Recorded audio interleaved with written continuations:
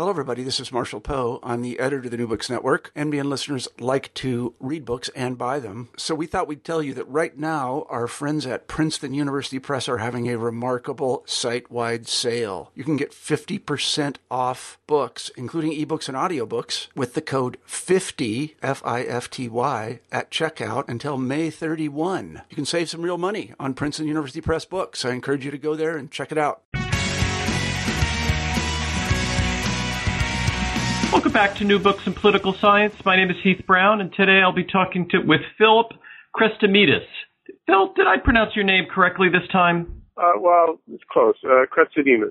Yeah. This is the second time on, and by the third time, by your next book, I will have your name perfect. It's a pleasure to have you back on to talk about your latest book, which is called Migrants and Race in the U.S., Territorial Racism and the Alien Outside, published this year by Routledge. You're part of the Two-Timer Club. For those that didn't listen to our first interview, why don't you briefly tell us a little bit about yourself, where you are, where you've been, and anything else interesting about yourself? Sure. Well, I'm currently an associate professor of sociology at UMass Boston. I've been there, for some time now, I guess about almost a little over 8 years. But I've taught and, at, a few other institutions in Canada, South Florida. My alma mater is the University of Minnesota. And I've also been in the policy world. But this book is, as you mentioned, it is very theoretical. The first book was a bit more closely informed by, my, history of practical policy work. And this book kind of, it does take a bit more of a macro-historical and theoretical perspective that I guess has been informed by a lot of my reading and thinking since I moved away from the policy world.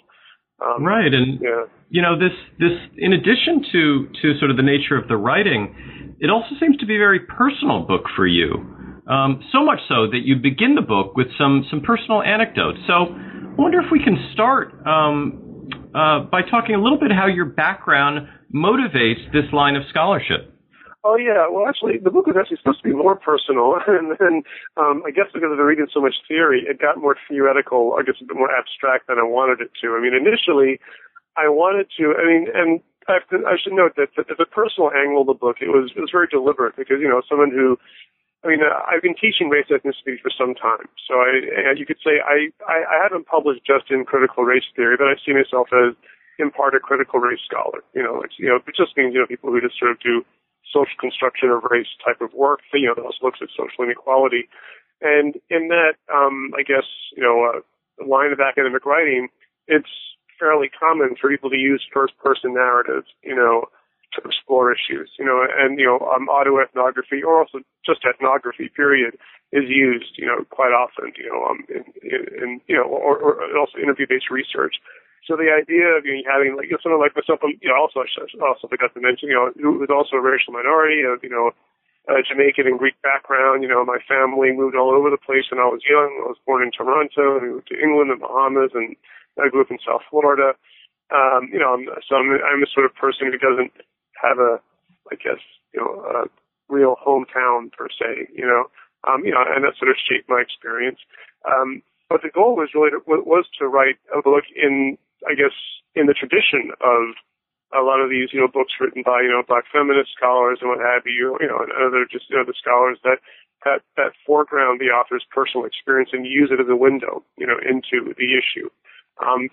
And I began that way, even honestly, it gets very macro, as you move on. And actually, I didn't want it to get that way, but that was just the direction it began to take, which is also, in a way, sort of how I write, where I use my experiences just because I feel like I need to be honest with people, where this is not arbitrary why I'm writing it from this perspective. And I think you need to know who I am. But I'm also somewhat indifferent to my own experience because at some point you're just using it as a jumping board in a way to actually get beyond yourself, but also being honest about where you're starting from, because at the same time, I am, unlike a lot of other people who do write this, there's a lot of books written about this where it's just coming from, say, like an Asian American studies experience or just from a Black female experience.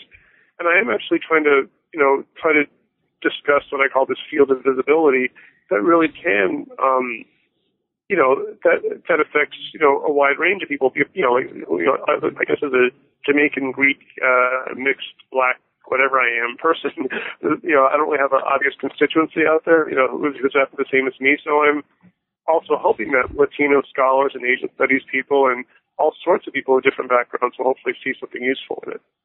Yeah, it's a very interesting book, and much of the book, as you just said, is about these abstract notions. And I think, in fact, when you first mentioned the book to me, that's exactly what you focused on. So let's talk about some abstract notions and how you approach them in the book. You draw this distinction between racialized and racial discrimination. I wonder if you could talk a little bit about what some of the differences are that you see and how that helps to set up much of your of the approach of the book.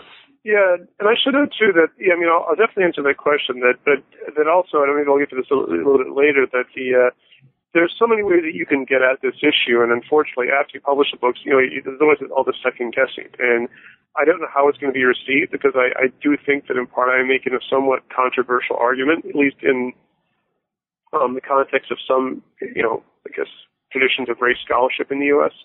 And immigration is a very controversial issue too. So, I should emphasize here that the book really, you could look at this issue from many perspectives, but I really see it as an attempt to present like a pluralistic race analysis, saying that, essentially, migrants are racialized in ways that are distinct in some ways from, say, black racialization, which tends to really sort of historically define racialization in the U.S., so they can be racialized in ways that's similar to that history of black racialization, where they're seen mainly as non-whites.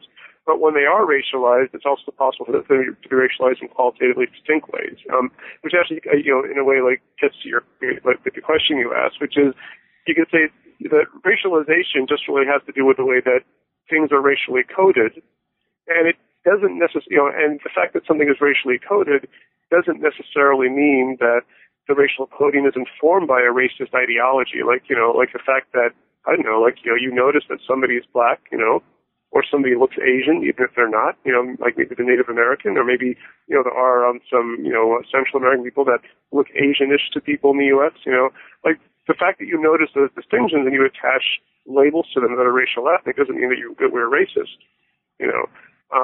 or the fact that someone might look at me, and think that, okay, I'm Latino in some context, or black in others, or not black enough in others.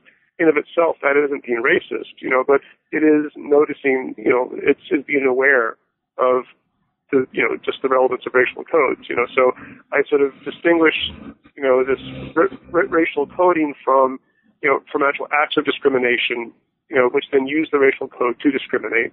And also, in a way, also from racist ideologies as well, that you don't necessarily, have to think that somebody is inferior because you happen to notice or see them, in a certain racial light. Even though this is a bit complex, is that also because the book does get into the history of it. The racial codes, even though in the present day, the fact that we notice them doesn't mean that we're racist. The racial codes do come out of a racist history. It's because, going back hundreds of years, our social world here has been structured in a racial way that was initially structured to, justify inequality, justified in terms of race, that they do come out of a racist history, but it doesn't mean that, again, the racial code is, the fact that we notice the racial code or that we use it, it doesn't necessarily automatically mean that we're racist. And maybe we can maybe we could play this out a little bit more, because I think a couple of these kind of dichotomies, for lack of a better term, are really at the heart of the book. And so maybe we can continue this by talking about how you conceptualize some of the differences or similarities between anti-immigrant and anti-black racism. This is another piece of what you're talking about. And how does that move ahead your argument, thinking about the difference between those two terms? Yeah, well, it's a tough topic to talk about because really, in part because, and I get it a little bit in the book, even though I could probably, but it's sort of like a tangential, observation that the history of race, especially to go back, to the early discourses on racial supremacy, is heavily weighted in moralism. It's these moralistic distinctions, and I think because of that history, there's a lot of moralism surrounding discourse, including also discourses on racial justice or, like criticizing racism. And so I think because in the U.S., for obvious reasons, we have a history that has been defined, in large part by this history of, like when we think about race, it's in terms of white-black. If you begin to steer the argument, or at least an analysis of race, away from that a little bit, sometimes it seems like you're doing something wrong, or you're trying to, perhaps you're even, like you're sort of trying to water down, the relevance of this legacy of anti-black racism. And so it's, again, the book gets into this in some depth, but I find that, out of very good intentions, that there are many, I think, migration scholars and also minorities doing migration scholarship that want to show that they're sympathetic to the issue of anti-black racism, and also, in the end, like to frame, I guess, issues of migration or race in ways that affirm their solidarity with the issue that black people are going through in the U.S., right? And again, because of my own history, since, in many respects, I am a black person, there's definitely part of my legacy comes out of the black experience, and I'm also somebody who's been actually like a part in my scholarship, my peer community, part of the black community and the black intellectual culture.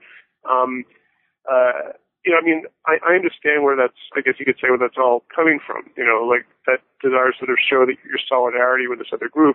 But as a result, it leads to a situation where sometimes I think people are, he gets overlooked or just a bit shy about acknowledging the ways in which, migrants can be set apart racially from other minorities, for good or for ill. Oftentimes in the literature, what it talks about, and it does definitely happen, of how migrants can be deemed more acceptable by U.S. natives by distinguishing them from blacks. So the migrant gets accepted because they really push themselves away from blacks and emphasize their non-blackness.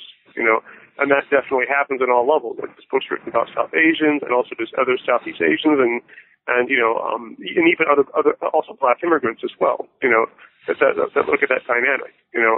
But I think also the thing is that what I do is I also try to emphasize, the relevance, even though I look in the broad sweep of history, but also the relevance of, what's happened since the new migration, that really began to peak in the early 90s. And we live in an era now where it's odd. When I began this book, the recession was just beginning to sink in, and I think when that this book was informed really by experiences, like frustrations I had with doing community work and dealing with this field of racial visibility, and honestly, I think acts of anti-immigrant racism that didn't click in people's minds because it didn't conform to their,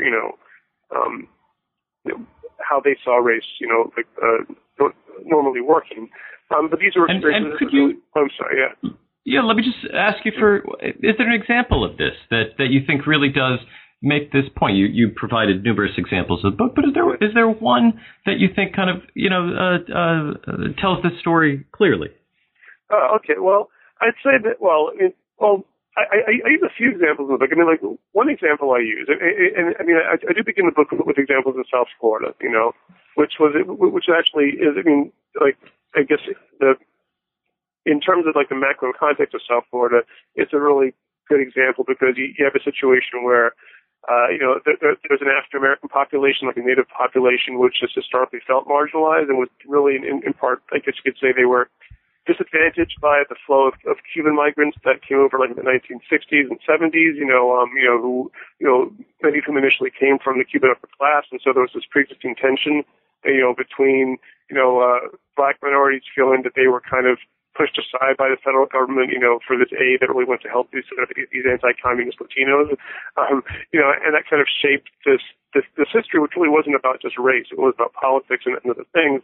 But it shaped this context in which there is this long-standing, I guess you could say, history of tensions between native-born minorities and immigrant minorities in South Florida. It gets further complicated, like when you have Central American and Latinos, from other parts of the world, from other parts of Latin America coming in there, Haitian migrants coming in there.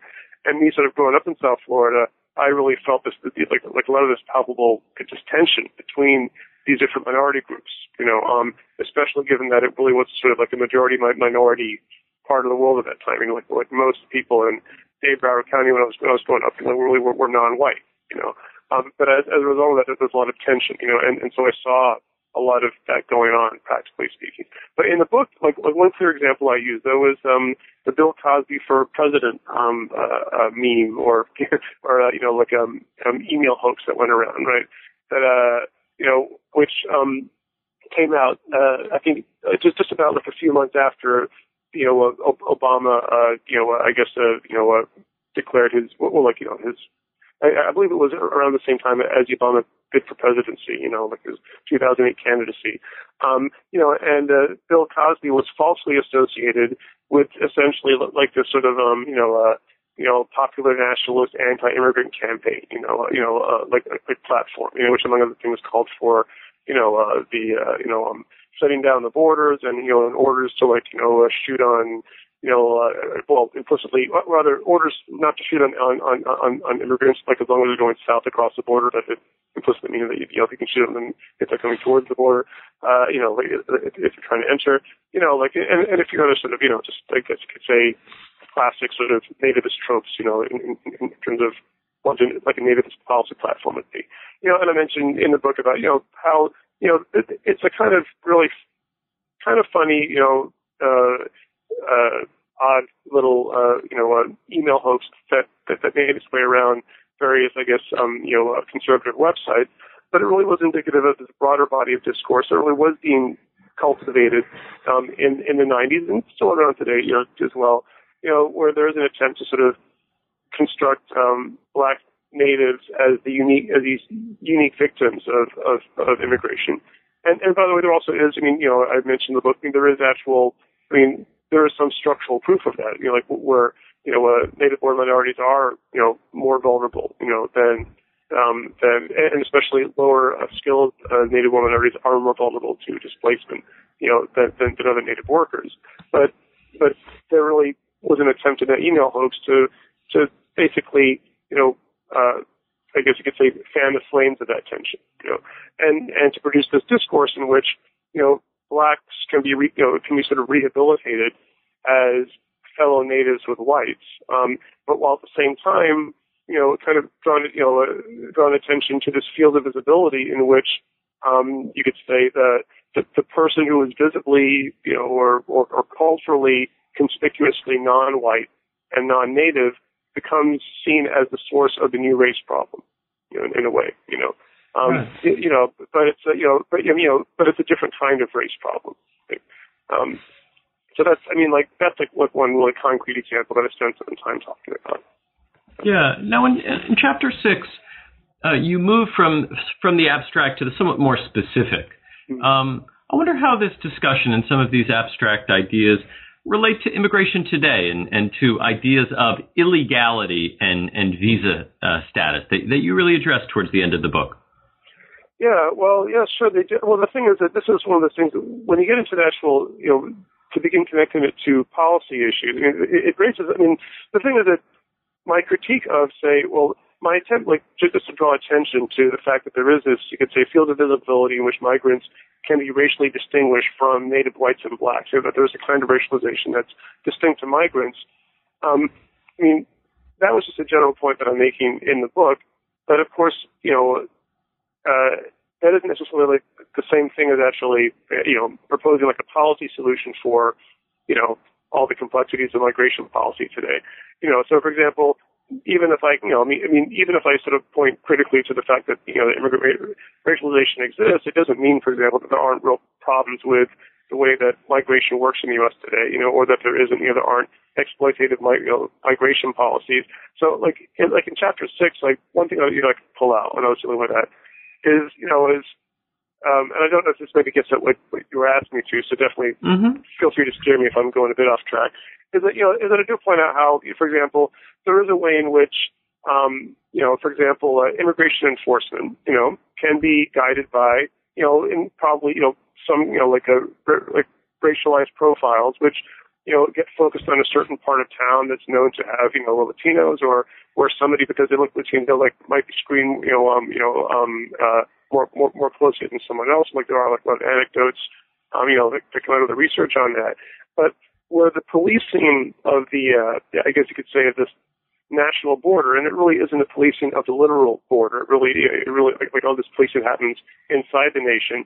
It really, you look at it in the macro picture, it isn't really articulated necessarily with this, kind of, I guess, nationalist, shut down the border, enforcement agenda. It really is something that can be articulated with a, I believe I use the term neoliberal a few places in the book, but with a much more kind of fluid, I guess you could say, kind of an enforcement that just selectively targets, migrant populations, for the purposes of labor market regulation. Like we know, like throughout U.S. history, and there's people like going back to Kitty Calavita, who really I think did the first, at least great study that I'm aware of on this, on Operation Wetback, where Operation Wetback is, and I mentioned this even in the first book, Immigration Crucible, too, where it sometimes is framed as this, kind of like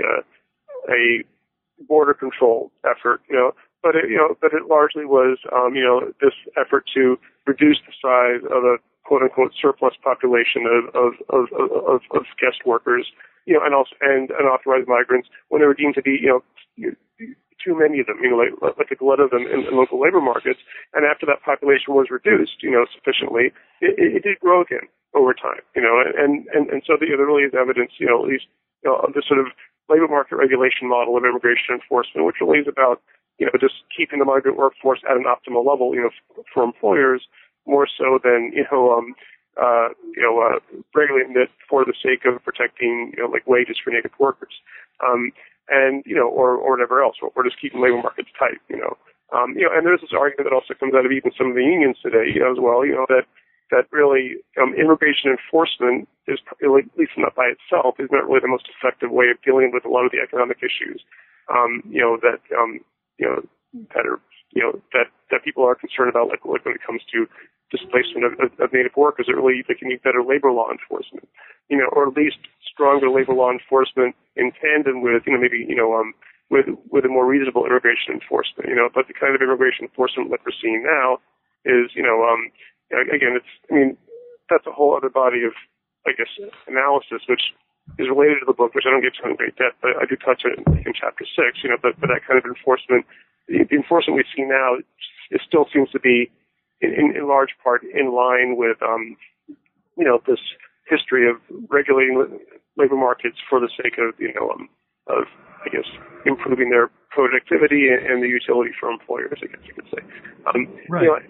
But the key thing, though, is, which I do mention in the book, is that how, though, this field of immigrant visibility or immigrant racialization can be articulated with that, because you get focused on, who belongs in the nation, as a, or not, and then how they get symbolized just by someone's cultural difference or their appearance.